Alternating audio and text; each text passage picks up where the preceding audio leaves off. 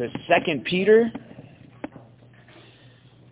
As we have said many times in church, chapter and verse divisions did not exist in these letters as they were written. 2 Peter chapter 2 begins with the word but. Many times if it begins with therefore or something like that, we start a little earlier, and we're going to today. So I'll begin our reading in 2 Peter chapter 1, which we've already covered, but you'll see it flows right into chapter 2 here. 2 Peter chapter 1, beginning in verse 16, "For we did not follow cleverly devised myths when we made known to you the power and coming of our Lord Jesus Christ, but we were eyewitnesses of his majesty. For when he received honor and glory from God the Father, and the voice was borne to him by the majestic glory, 'This is my beloved Son, with whom I am well pleased.' We ourselves heard this very voice, borne from heaven, for we were with him on the holy mountain. And we have the prophetic word more fully confirmed, to which you will do well to pay attention, as to a lamp shining in a dark place until the day dawns and the morning star rises in your hearts. Knowing this, first of all, that no prophecy of Scripture comes from someone's own interpretation, for no prophecy was ever produced by the will of man, but men spoke from God as they were carried along by the Holy Spirit.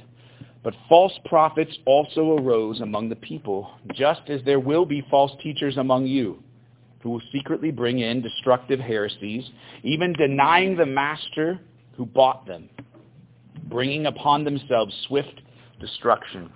And many will follow their sensuality, and because of them the way of the truth will be blasphemed. And in their greed they will exploit you with false words. Their condemnation from long ago is not idle, and their destruction is not asleep. For if God did not spare angels when they sinned, but cast them into hell and committed them to chains of gloomy darkness to be kept until the judgment, if he did not spare the ancient world, but preserved Noah, a herald of righteousness, with 7 others, when he brought a flood upon the world of the ungodly, if by turning the cities of Sodom and Gomorrah to ashes, he condemned them to extinction, making them an example of what is going to happen to the ungodly. And if he rescued righteous Lot, greatly distressed by the sensual conduct of the wicked, for as that righteous man lived among them day after day, he was tormenting his righteous soul over their lawless deeds that he saw and heard. Then the Lord knows how to rescue the godly from trials, and to keep the unrighteous under punishment until the day of judgment, and especially those who indulge in the lust of defiling passion and despise authority. Bold and willful, they do not tremble as they blaspheme the glorious ones. Whereas angels, though greater in might and power, do not pronounce a blasphemous judgment against them before the Lord.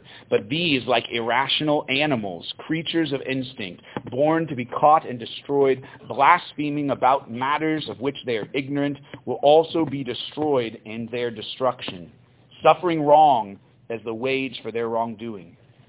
They count it as pleasure to revel in the daytime. They are blots and blemishes, reveling in their deceptions while they feast with you. They have eyes full of adultery, insatiable for sin. They entice unsteady souls. They have hearts trained in greed.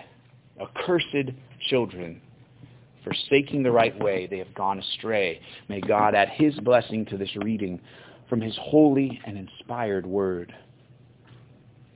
So, 1 Peter is about the coming persecution in kind of theme or focus. And 2 Peter is in most ways in theme and focus about coming false teachers and false teaching. There, as I said at the beginning of studying this book, remains in some academic circles questions about the authorship of 2 Peter, and I describe that as foolish. 2 Peter is written by Peter. He says that in verse 1 of 2 Peter. There is fairly consistent, and this is very common still, amongst people who I respect. I don't really respect, to be blunt, the people who think that Peter didn't write this book. I do have respect for people who want to spend a lot of time arguing about what false teaching is occurring here. Well, I just want to know in the time frame, primarily This is before we've reached the Nicene Creed. It's before. So what are they addressing specifically? Is this Gnosticism? Is this... Guys, I think that I'm willing to state some things today in this sermon strongly that he is teaching against. And the reason is, with the priesthood of the believer, with the power of the Holy Spirit, every single one of us can understand what he's telling us not to be like, who not to listen to, and what they're teaching that is evil, what to avoid. Begin with this understanding. One of the false teachings that is incredibly popular for anyone who is suffering is that we can avoid suffering if we go a different route in honoring God than the one that he's prescribed for us. Health and wealth gospel did not have a jet in the time of 2 Peter, but it existed. They didn't have prayer cloths that they sold over the internet for a gift of $50, but it existed. They did not have huge crowds of people who they said, I do live in a mansion, and God wants everyone to live in a mansion, and the only reason you don't have a mansion is because you don't have enough faith.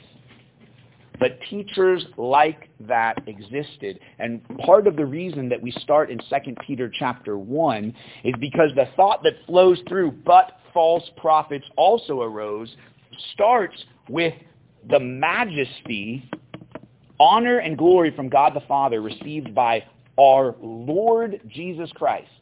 Okay? I'm going to summarize a bunch of things around this one thing. The rejection of Lord Jesus is one of the primary heresies that will always be with the church. But the rejection of Lord Jesus Christ, whom we are supposed to follow, and whom, all 1 Peter, if we follow, we will suffer in his footsteps. We will suffer in obeying the commands to live like him, to share the gospel like him, to make disciples like he did. It will cause suffering. Jesus is loved. This is my beloved Son, with whom I am well pleased. He didn't mess up the sharing of the word. He didn't mess up anything. And he was killed. The servant is not above the master. Lord Jesus Christ, though, is also about the fact, and he uses the term here, and we'll see it again next week. We're going to finish the chapter, and he talks about they themselves, verse 19, are slaves of corruption. That word, doulos, the slave word there, is the word that Peter uses to describe himself when he says, translated in the first chapter, bondservant. I'm a servant. I'm a servant. The Apostle Paul in Romans 8 talks about slaves, two types of slaves, only two types of slaves. You are one or the other. You are a slave to sin, or you are a slave to righteousness. One of the primary areas in which false teachers flourish, seemingly. None of them get away with anything. That's a fact of biblical truth. No one's going to get away with anything. They can reject the final judgment. It doesn't matter. They will be judged. Is that you can avoid persecution in this life by following their lead. If we only are sweet enough, if we're only kind enough, if we only water things down enough, you won't suffer. You won't be persecuted. Everyone loves Jesus. You just have to leave out the help part. Those people are false teachers who will secretly bring in destructive heresies. Now, there is a shift in this passage talking about false teachers.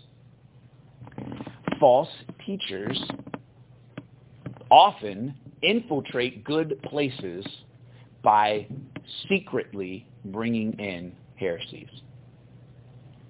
We're looking for a pastor for our church. We're going to interview this person. They seem really sweet. They seem like they're very biblically knowledgeable. They've begun to believe that there's no such thing as hell and that no one goes to hell. Everyone gets to go to heaven. Do you think they're gonna talk a lot about that in their interview with the church? No. Because a Bible-believing church would completely and utterly reject a pastor who teaches that hell's not real.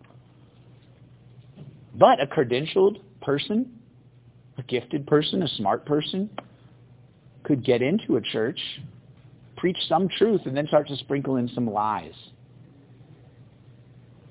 Just as there will be false teachers among you, verse 1, who will secretly bring in destructive heresies. But listen, the reason I said lordship earlier, even denying the master who bought them. So, what's one easy heresy to pick out here that's coming, that's around America all over the place? You can follow Jesus perfectly and you'll never suffer. You can follow Jesus and you will never be persecuted. You can follow Jesus and everyone will like you. That is not true. But another lie that's present here that's very clear is the lie that Satan starts with. Did God really say, denying the master, you will be like him if you eat of this tree? It's the elevation of man to be his own master, to be his own boss. And it's the rebellion that is in all of our flesh that says, I don't want a boss. Tied in somewhat with the prosperity gospel is web ads. Now, some of you are too godly to have experienced the web ads that I see on Facebook all the time, because you're just above that. That's not happening for you. Guys, as I'm scrolling and I forget to turn my sound off, I regularly hear those ads that come up there like, do you want to be your own boss? Do you wish you could work for 4 hours a week and make hundreds of thousands of dollars? That is what I do. Check out my plan. Different plans, guys, by the way. Lots of different ways. I guess from trading currency or selling things or supervising people or being great at buying stuff in China and selling it on Google ads or whatever. Lots of ways, okay? But the dream for them, the big dream that they're selling, that people are desperate for, is be your own boss. Wouldn't it be great to have no boss? Part of the cultural rot that exists in America is the fact that in almost every business and almost every part of America, people hate their boss. Well, Clayton, you don't know about my boss. It takes a tipping point and then the pile-on to bosses begin. I'm not trying to defend Ellen DeGeneres. I am telling you that the reason that all of her employees have started to go, yeah, we hate her, yeah, boo, shh, it's because she had 1,000 employees. I guarantee you 300 of them hated her the whole time they worked there. I don't know, she probably did horrible stuff. I'm not defending her. She's not a believer. But I'm telling you that we all want to be our own boss in our flesh. And none of us wants to have anyone tell us what to do, ever, for any reason. And how does that tie in with this passage? Because anyone who tells you that there's a Christianity where you get to make up the rules that suit you best, where you get to edit the Bible so that the things that offend you get deleted, where you don't have to obey God, is a lie. He is in charge, you are not. He is the master, and you are the doulos, the servant, the bondservant. And it's not about, well, I've just been learning and just making some different choices in my life. I'm just trying to get to an actualized place where I'm able to just choose whatever I like. We've talked as well, and it's in the previous chapter, about growing in knowledge, but then the application of that knowledge, how it has to mean something. If you say, I'm a biblical inerrantist, and you don't read the Bible, it doesn't matter. You're denying everything that you say you believe with the way you live. Oh, let me tell you, Clayton, God is my boss. Great, what's he been teaching you? I mean, I don't know if I've heard from him a lot lately. How are you not hearing from God? What are you reading in the Word? Aren't you being a little legalistic? I'll tell you another. Going all the way back to here, we know that it existed in some forms, but it's pretty popular now. I don't read the Bible a lot. I go on hikes. We live close to the Great Smoky Mountains. It's beautiful there. And when I sit next to a waterfall and stare at it, that's all the church I need.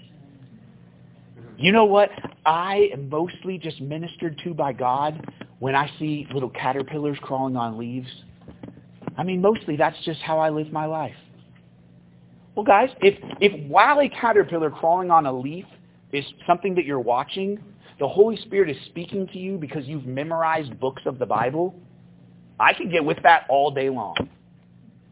But if you are instead staring at a caterpillar and engaging in some weird kind of like nature worship, worshiping the creation rather than the creator, and if you are spending this distracted time by just looking at things, and you're not obeying the things God's commanded you to do, it's not okay.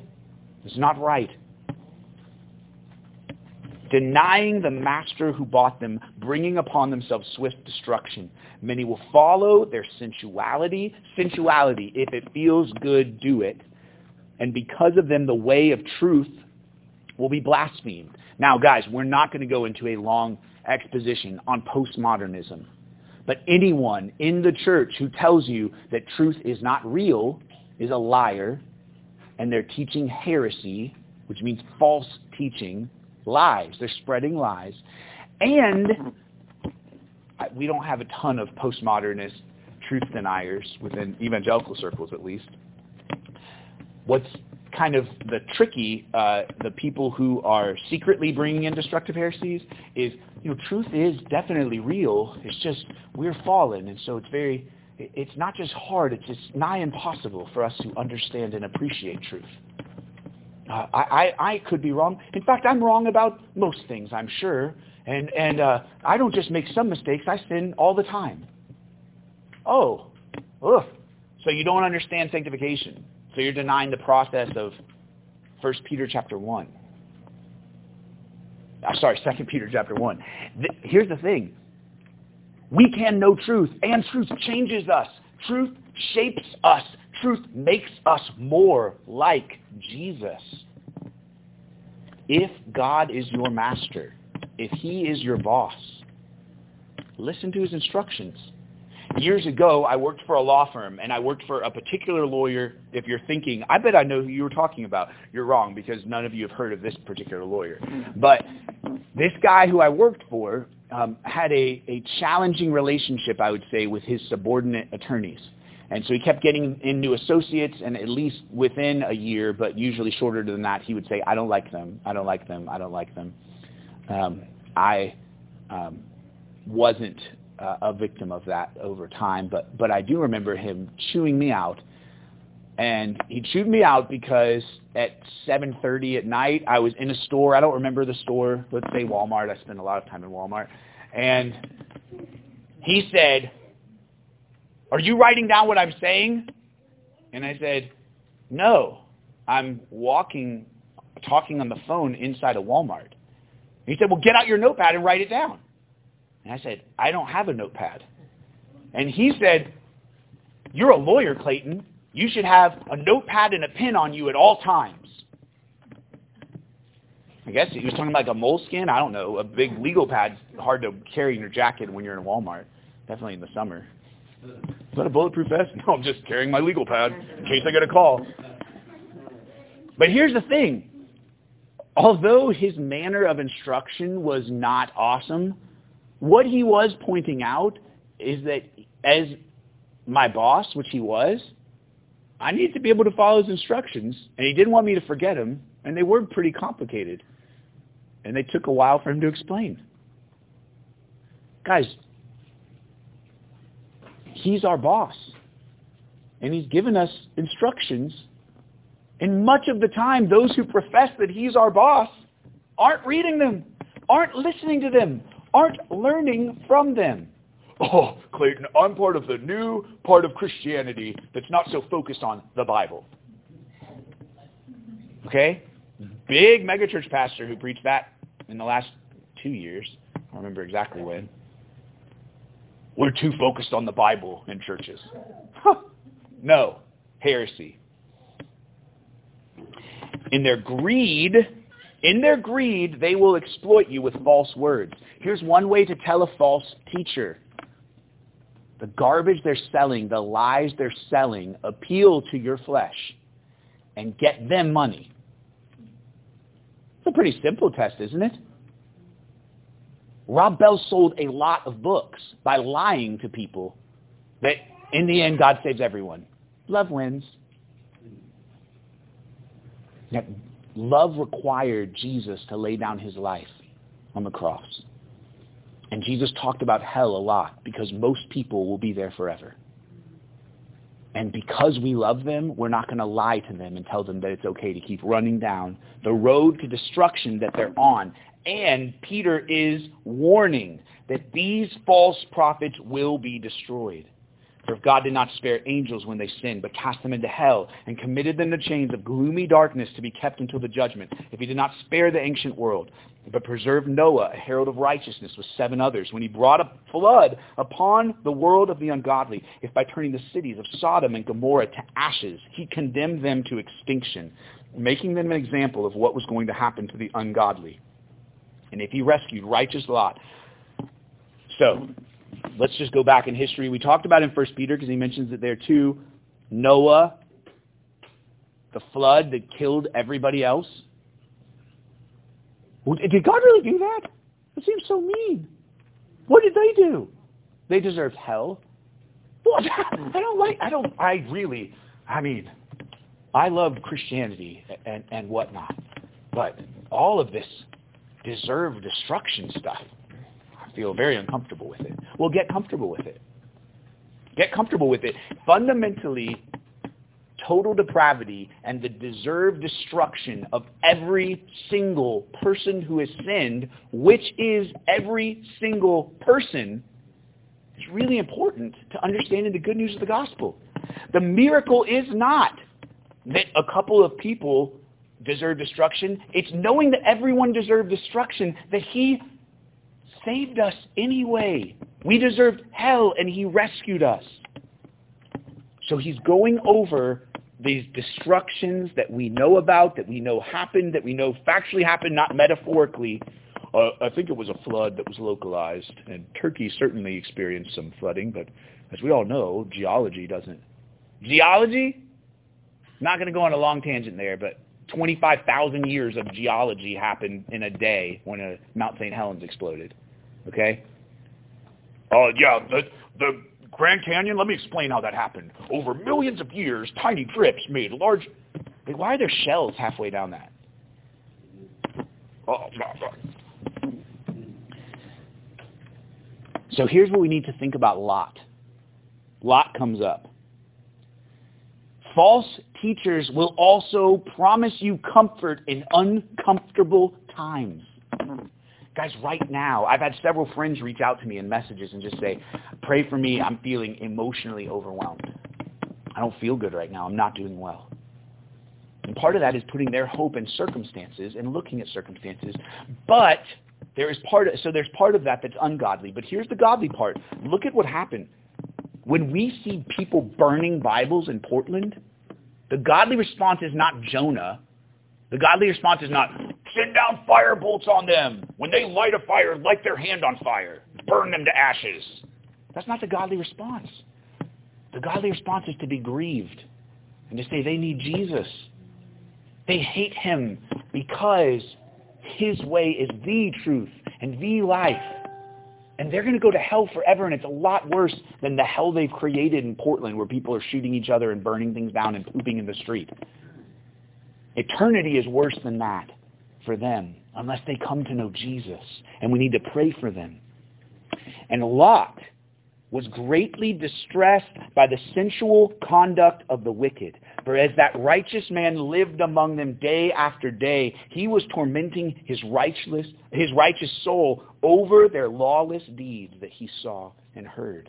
Don't get comfortable with sin. That's a fatalistic Calvinism that I've known the impulses of. Well, everybody deserves hell. Yep, they're all acting like animals. That's just sad. Guess they're all going to go to hell. Thankfully, I'm in the elect. So, woohoo! So sorry for all of you, majority people, who are terrible.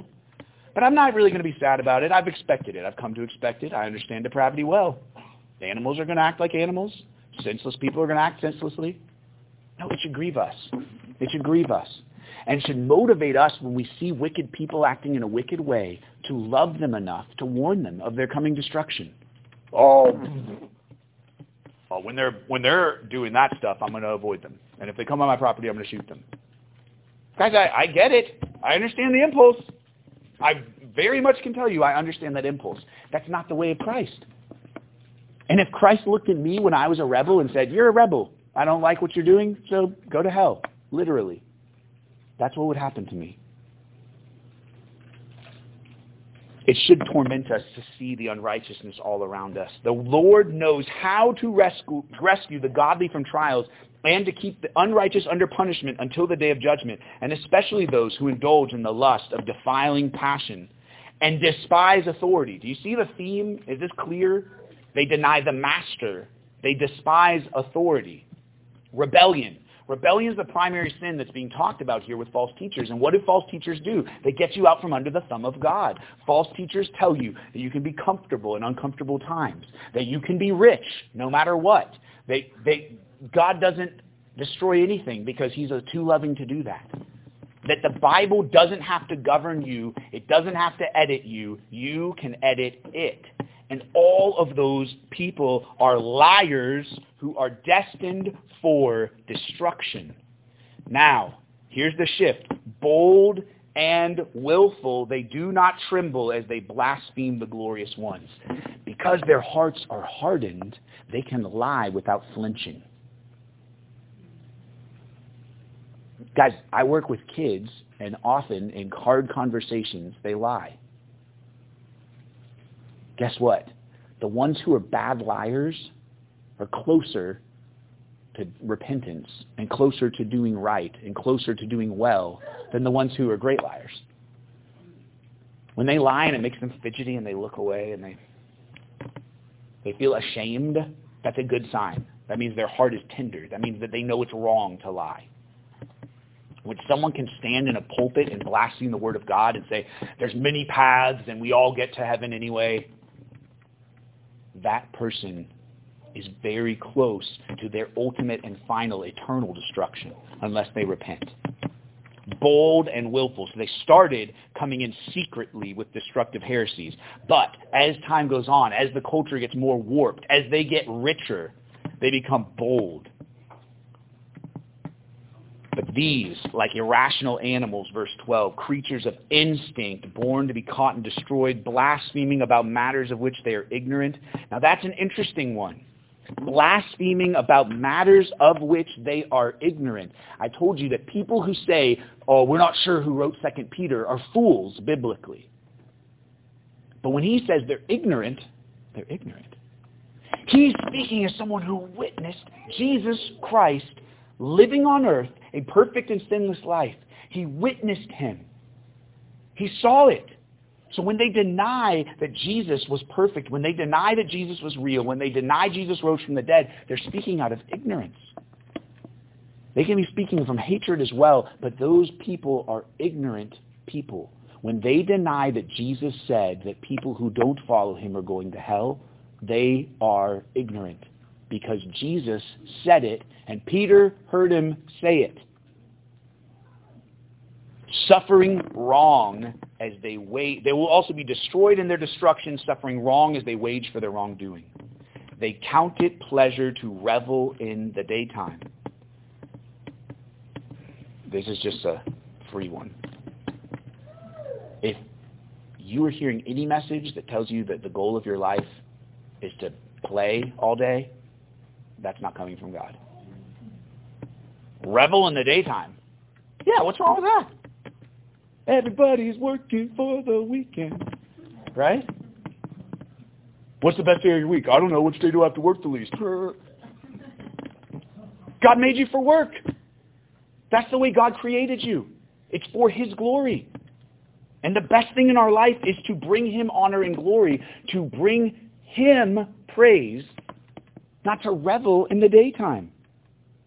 If that one stings, it's because it's ubiquitous in evangelical culture. Oh, life stinks, but as long as I get plenty of vacation time, it's good. No, you should be taking pleasure in bringing glory to God through joy-filled obedience that's hard. Jesus was loved by God the Father, and he lived the life of a suffering servant. And we shouldn't think, I get to do whatever I want. I get to have fun. I get to avoid pain. I get to embrace lies. They'll just be destroyed in their destruction, suffering wrong as they wage for wrongdoing. When does the final judgment happen? Oh, finally, at the end, after their death. And all of us are here in life in a short period of time. We will all be dead soon in terms of overall time. This life is quick. It happens fast. But on earth, is it enjoyable? Does it give you meaning? Does it give you purpose? Is it ultimately satisfying to live a life of self-indulgence? No, it's not. It's brutal and painful and terrible for the people who look like they're having fun. If you could interview all the people in those raves and really get them alone when they're thoughtful, they hate their life. And apart from Christ, there is not meaning and purpose and joy. They are blots and blemishes, reveling in their deceptions while they feast with you. Blots and blemishes, reveling in their deceptions while they feast with you. Who is supposed to be ferreting out deceptions? The elders, the shepherds. And what's supposed to happen to those who are lying while claiming the name of Christ? They're to be disfellowshipped.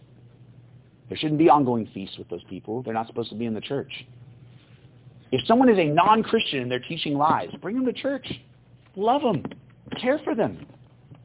If someone is in the church, a wolf in sheep's clothing, claiming the name of Christ and leading people astray, they need to be named, they need to be seen, and they need to be stricken. They need to be removed from the body. They have eyes full of adultery, insatiable for sin. They entice unsteady souls, and that is why we need to get rid of them, right? Because there's people who are sweet and who, I dare say this is most people. If they're surrounded by the right people, bad company corrupts good morals, right? Everybody know that verse? If they're surrounded by the right people, they'll look more and more like Jesus. And if they're surrounded by the wrong people, they'll look more and more like the devil. So, your takeaway, surround yourself with the right people. But the other takeaway is the church must say that when people are enticing unsteady souls, those people can't be amongst us. They have hearts trained in greed, accursed children, forsaking the right way. They have gone astray. Hearts trained in greed. So, for their own selfishness, for their own greed, for their own glory, the ultimate rebellion goes back to misappropriation of talent, time, and treasure. Everything that we have is a gift from God that is to be stewarded for the glory of God. And ultimately, lots and lots, and we'll look more into other destructive heresies, but lots and lots of heresies can be summed up this way. You're in charge of your life, do what you want, and have fun.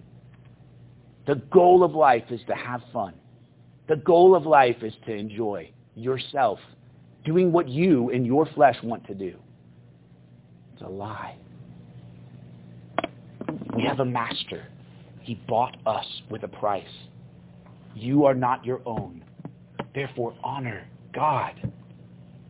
Our goal in life needs to be to bring Him honor and glory through walking through persecution, through danger, through toil, knowing that His love is always with us and that what He's called us to, His will for us that is good, pleasing, and perfect, brings us through painful circumstances, brings us through challenges and trials. But they bring Him glory. And ultimately, His glory is all that ever matters. Let's pray. Lord, we live in a time where false teachers are selling more books than orthodox, God-honoring teachers. Where old people continue to think they're part of a new age. Where self-worship has infiltrated the church to the extent that it's preached openly without hesitation by false teachers. Lord, give us discernment. For those who teach the lie that there is no hell, we pray for repentance. And until they repent, we pray that they will be marked and not allowed in our pulpits. For those who teach that we can be comfortable and accepting in uncomfortable, unrighteous times, we pray that we will be grieved, that we will bring our grief to you, and that we will not pray for the destruction of our enemies, but we will pray for the repentance of our enemies. There are lost people who hate you, who hate your word, who hate standards and authority, who despise you in their rebellion. And we see ourselves in them.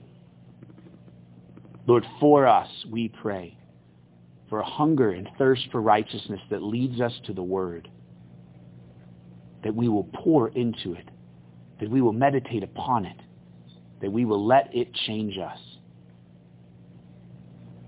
We want to be servants who bring you honor and glory. And at the end of our lives, hear you say, well done. Give us the strength and power to do that through the Holy Spirit, we pray. In Jesus' name, amen.